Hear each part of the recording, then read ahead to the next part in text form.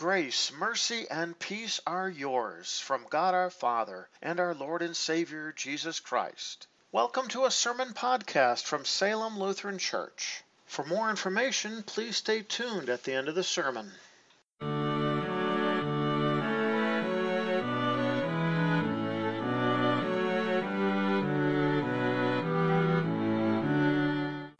Our first lesson for this fifth Sunday after Pentecost is found recorded in the book of Zechariah, chapter 13, beginning at verse 7. Awake, O sword, against my shepherd, and against the man who is my associate, declares the Lord of armies. Strike the shepherd, and the sheep will be scattered. I will turn my hand against the little ones. This will take place in the whole land, declares the Lord. 2/3 of those who remain in it will be cut off and perish, but 1/3 will be left in it.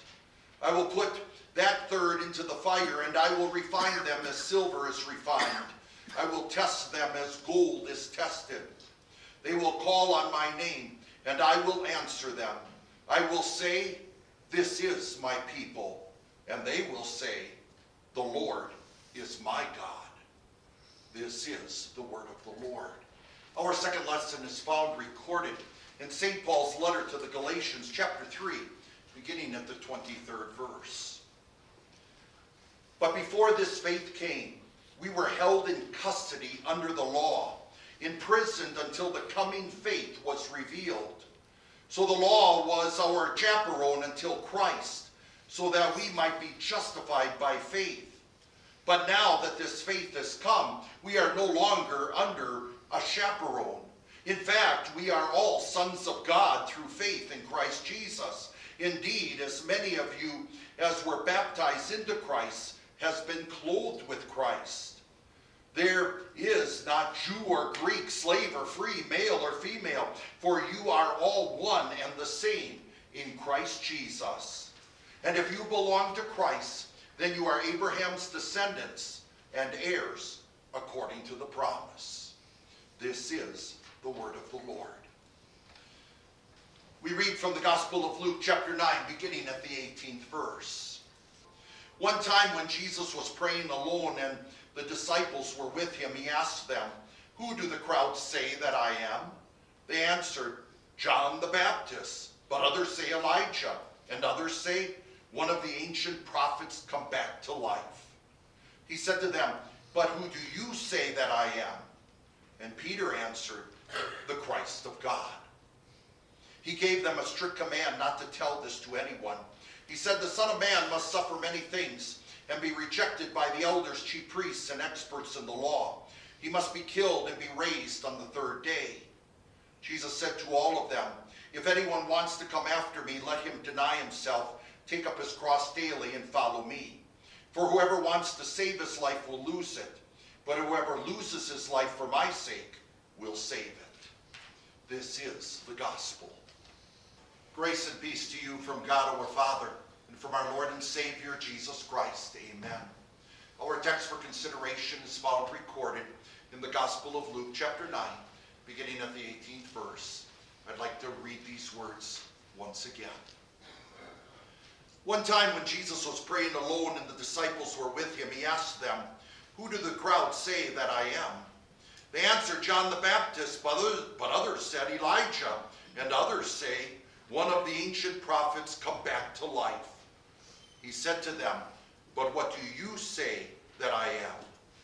And Peter answered, "The Christ of God." He gave them a strict command not to tell this to anyone. He said, "The Son of Man must suffer many things and be rejected by the elders, the chief priests, and teachers in the law. He must be killed and be raised on the third day."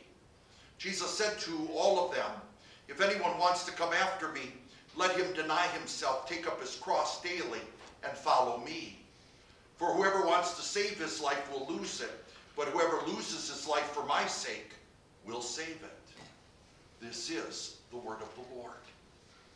Dear brothers and sisters in Christ, are you one who falls into the camp of thinking that when it comes to sharing the holy gospel of Jesus Christ and the making of disciples is Jesus commanded and being his witnesses to the ends of the earth, that's really the pastor's job. Besides, that's what we hire him for, isn't it? In fact, isn't that why he's getting paid? And besides, he's got all that training to go and do. I don't have all that. And you might even be tempted to think, well, he's got to have some more work to do since he just works on Sunday anyway. But even in the light of all of that is the holy command of our Lord to witness his holy name isn't a command that was just given to the pastors or even trained pastors. I've heard people over the years say that why they're afraid to even witness is because they just don't know what to say. But in all honesty, I've never found that to be the case. People do know what to say. But what I have found to be the case is oftentimes they're not prepared on what to say. And there's where the fears come in. Once again, not that you don't know, but being prepared. Even St. Peter wrote that be prepared to give the hope that you have, and to do this always. So how can you be prepared? Well, let's look at how Jesus prepared his disciples. Now, Jesus, in preparing them, did send them out 2 by 2. And in fact, he sent out 72 of his disciples to go and witness and go from village to village, proclaiming the holy name and the gospel message of Jesus Christ. In fact, he even gave them strict orders on what to do, and especially if they would be rejected and how they were to move on to the next town. But don't stop that preaching. Well, after they came back, we're told that the words and message of Jesus and who he was and what he was all about was starting to be spread all over, especially that northern kingdom of Galilee. But rumors were getting down to Jerusalem and that surrounding area. By the way, this is also the time when John the Baptist's head was removed from his body. He was murdered by King Herod. In a drunken stupor, he gave the order to have John the Baptist ended. This is also the time when Jesus, after his disciples were doing missionary work, he gathered them together, and Jesus actually performed a miracle. It was out in the area of Bethsaida, and over 5,000 families were there. And remember, Jesus fed them.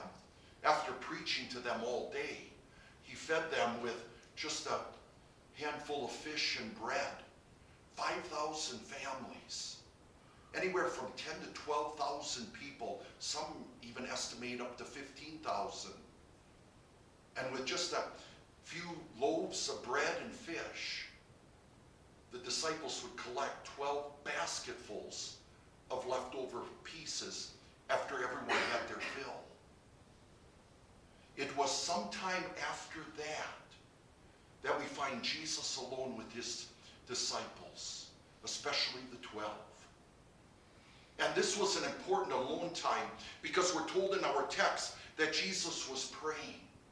And he yearned to do that and to have that time, and oftentimes went out on his own or up in the mountain by himself in order to pray and have that heart-to-heart talk with the Heavenly Father. But he also yearned for private time with his disciples because this is towards the end of his 3-year ministry. He's making his way to Jerusalem, and he really yearned for this private time because he was preparing them for what was ahead. And he did it in such a unique and beautiful way. He started out with the question, who do the crowds say I am? And the crowds replied, well, John the Baptist. But others say Elijah, and others say one of the ancient prophets come back to life. What is interesting is these very words were in the text before the feeding of the 5,000. These were the exact words that were actually spoken to King Herod. King Herod found what people were saying about Jesus fascinating because he knew he had beheaded John the Baptist, so he knew that Jesus couldn't be John the Baptist, even coming back from the dead. But this made him eager to want to see him. Later we hear that his eagerness grew to the point where he really looked forward to seeing a miracle from Jesus, which Jesus didn't give him. But John the Baptist, Elijah from the Old Testament, or maybe one of the other prophets from the Old Testament. One thing we can say for sure is what they're saying about Jesus is very nice and kind. These were prophets that people were looking up to. For John the Baptist, huge crowds came to check out what he had to say as he preached by the Jordan River, just outside of Jerusalem. But all these words are very superstitious. John the Baptist was dead. Elijah was dead. They didn't even just simply call him a prophet and say, hey, he proclaims the name of the Lord and he's a modern day prophet that has come among us. No, they would always refer to him as an ancient prophet who's come back from the dead. And why that connection we're not told. But here is what we are told. Jesus said to his disciples, who do you say I am? And they remember they just came back from doing missionary work. Who do you say I am? Peter, obviously speaking in behalf of the group, replied, the Christ of God. In the Gospel of Matthew, we're told he said, you are the Christ, the Son of the living God. Two things come out. That he is the Christ, he is the Messiah. Christ is the Greek word, Messiah the Old Testament word. Both mean anointed one. He is the anointed one who came to serve as prophet, priest, and king. And therefore, that word, it was always associated as the word of the Savior. And Peter announced, you are that Savior. But he also announced, you are the Son of the living God. That you're not just a human being like a great prophet, but you are the Son of God who has taken on human flesh to do what no human being could do. To win for us the forgiveness of sins and the hope of everlasting life. Jesus did not hesitate to explain to them what that's going to mean. And what it was going to mean was not going to be to their liking. He said the Son of Man must suffer many things and be rejected by the elders, chief priests, and experts in the law. He must be killed and be raised on the third day. 4 things they brought out. He is going to suffer. He is going to be rejected by the religious leaders. He is going to be killed. In fact, by crucifixion. But he will raise on the third day and be victorious. This is what was going to need to be done in order to have that great exchange where Jesus would take on the sins of the world, and in return, through faith in him, we would receive the righteousness of God. And connected with that righteousness is the very thing that our souls yearn for, the forgiveness of sins and the hope of everlasting life in heaven. Jesus truly was the Christ, the Son of the living God. There was no other. He's not one among many. He's the only one. We do not expect another Savior to come, because what he did, he completed, and he did it in full. And we know this by the beautiful words, it is finished. By the way, Peter did not like what Jesus had said. He actually rebuked Jesus for saying it. Jesus rebuked Peter in return and said, "Get behind me, Satan. You do not have in mind the things of God, but the things of men." Because this is exactly what Jesus came to do. He wasn't coming to be their bread king. He wasn't coming to be a king who would establish a government and usurp the authority and overthrow the authority of the Roman Empire. He wasn't going to establish an army that would march out so we could have a new world order and a one nation under God. No, he came to establish a spiritual kingdom where our Savior would rule in the hearts of people by his holy word. A Savior who gave his life, paid for our sins in full, a payment we could not make ourselves and live, but he made it and rose from the dead, conquered death. And that blessing of forgiveness and new life, that blessing of the resurrection and eternal life, is ours through faith in him. Jesus is the Christ, the Son of the living God, without a doubt. My friends, this is the truth.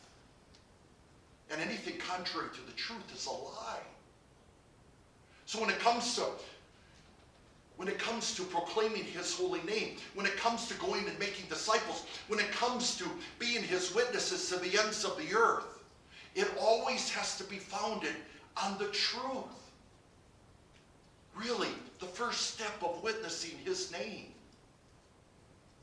as Jesus taught it to his disciples, is hearing what he has to say, taking to heart what he has to say, and proclaiming what he has said. He is the Christ, the Son of the living God. We proclaim this with our lips, but we also proclaim it with our very lives.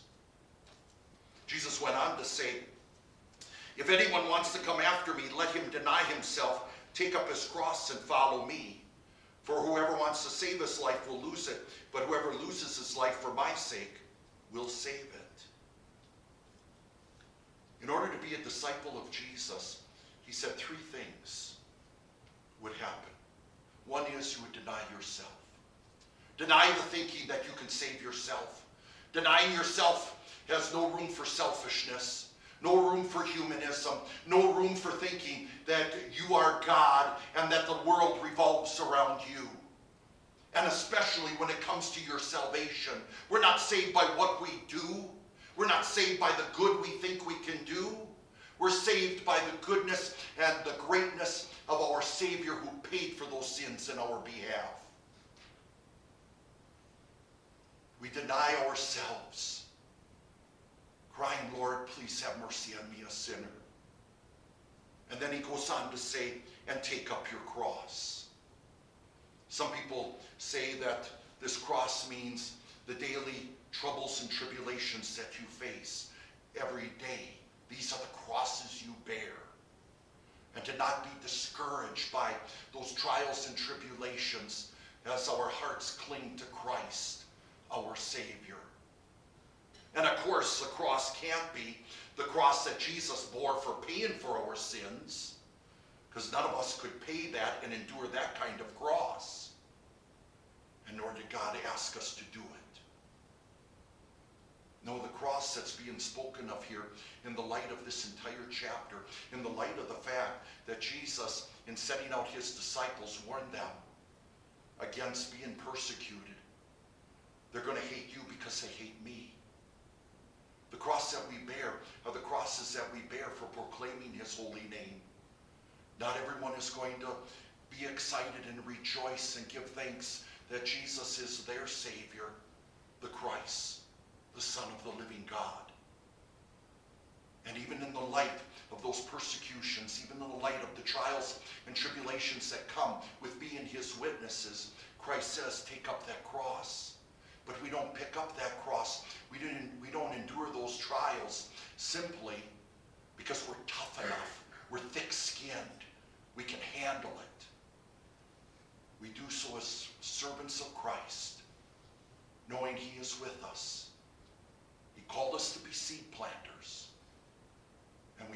the seed that Jesus Christ is the Christ, the Son of the living God. And then follow me, he said. And there's only one way to follow Jesus. There's only one way to walk where Jesus has walked, and to put our feet into his sandals. And that is to take to heart the holy word he has given us. That's following Jesus. To accept that word not as we think it says, what it says, but to take it for what it actually does say. And at the heart of God's holy word is this message of Jesus Christ, who will suffer and be rejected and killed, and on the third day rise again victorious. Which is exactly what he did for us all. So the one who wants to save his life will lose it, and the one who loses his life for my sake will save it. These words sound very confusing, but keep them within the context. To save your life means you're not denying yourself, you're not taking up the cross, and you're not taking to heart and following Jesus and his holy word. You will lose it, because that's the definition of unbelief. For the one who does deny, and the one who does take up the cross, and the one who does follow Christ with that believing heart, which is a gift of God, the Holy Spirit working in our hearts, always testifying of Christ, that person will be saved. That's a believer. So my dear friends, when it comes to being prepared and witnessing Christ, keep in mind that our duties, the command that Christ has given us, this privilege that we have to share his holy name, isn't simply around trying to make members.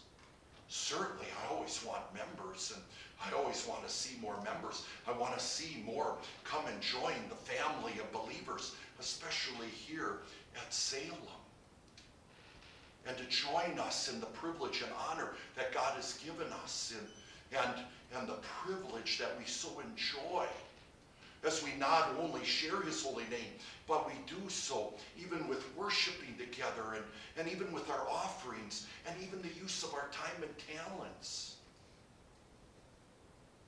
As we let the light of Christ shine in our very lives.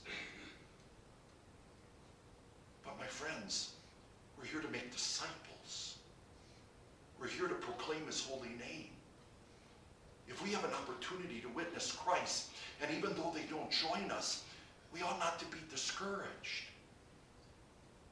Or to think it doesn't pay to witness to some people, because if they don't join us, our numbers just won't go up. It's not about the numbers. It's about proclaiming his holy name and sharing that holy name with everyone we meet. There is no greater honor in all the world but to do that, and not only using our lips, but to let the love of Christ shine in our very lives. We're not just in the member-making business. We're in the disciple-making business.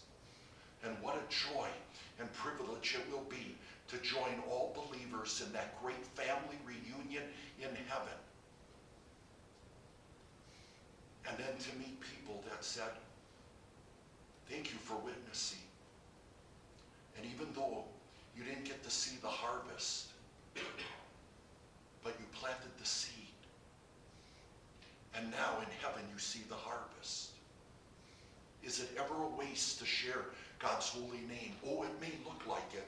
I've seen so many members of this congregation standing in the entryway. It has brought tears to my eyes when they say, hey, I invited someone to come to church, Pastor, and they're waiting by the door, and they wait till the last minute. They even wait till the door 5-10 minutes after church has started, and the people didn't show up, and how easy it is to be discouraged by that. And yet I rejoice, because you did share, you did invite. It may not be the results you want, but you're doing what God has called you to do. and therefore to him be the glory. God didn't call us to simply be successful, but he did call us to be faithful. And only in Christ Jesus are we faithful, hearing his word, taking it to heart, and proclaiming that divine truth, and confessing that divine truth, that Jesus is the Christ of God. Amen. The peace of God which surpasses all understanding, keep your hearts and minds in Christ Jesus. Amen.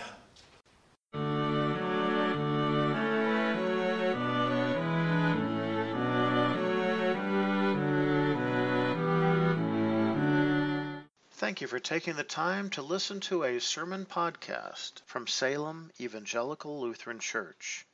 If you have any further questions or would like to learn more about Salem Lutheran and its ministry, please check out our website at www.salemevlutheran.org.